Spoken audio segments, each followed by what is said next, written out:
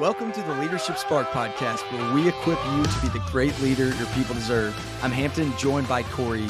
Something that we've talked about on this podcast quite a bit is how you can look at your life as a cup. Like, everyone has a cup, and sometimes your cup is running dry, and sometimes it's full and it's overflowing. And when it's overflowing, it's not just for the heck of it. We believe that that's because you're supposed to be pouring out to other people and investing in them. And for you as a leader of a team, obviously you're supposed to be pouring in to the people on your team, if you'll stick with me with this metaphor here. So what we're going to be talking about today is that your job as a leader is to pour into your people and really to empty your cup. You've got to have your ways to get it refilled, whether that's your leader or people outside of work or mentors in your life or whatever it is for you. But as a leader, you're supposed to fill or to pour out to the people on your team. But where we can get in danger is if we start trying to fill the cups of the people on our team, because that's not always possible.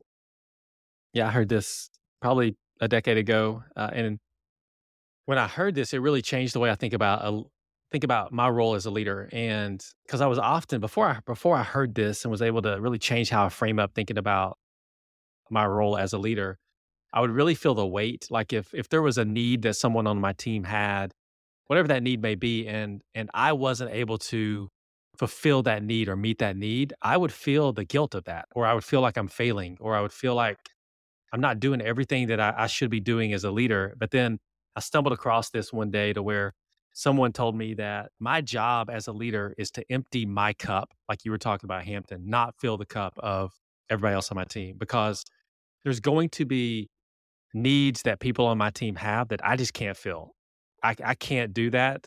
No single human being could possibly do that for every single person on your team at every single moment. And so it really helped change the way I think about it, to where, okay, my job, and as you talked about, Hampton, is to come into work today and empty my cup. Number one, I have to make sure that my cup is full, which is to lead me first.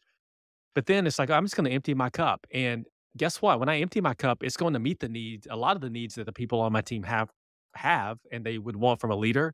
But there's going to be some that I can't. And so I can leave every day feeling that I left it all on the field, that I've died empty, so to speak, by emptying my cup and not expecting me to be able to fill the cup of people on my team. And so hopefully, as you hear this, it gives you some freedom, right? It gives you some freedom to come to work today and empty your cup.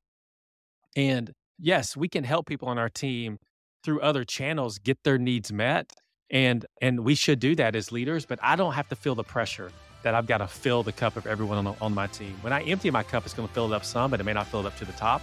And so it really, hopefully, will create for you some freedom just to show up today, empty your cup, bring your best, and your team will benefit from it.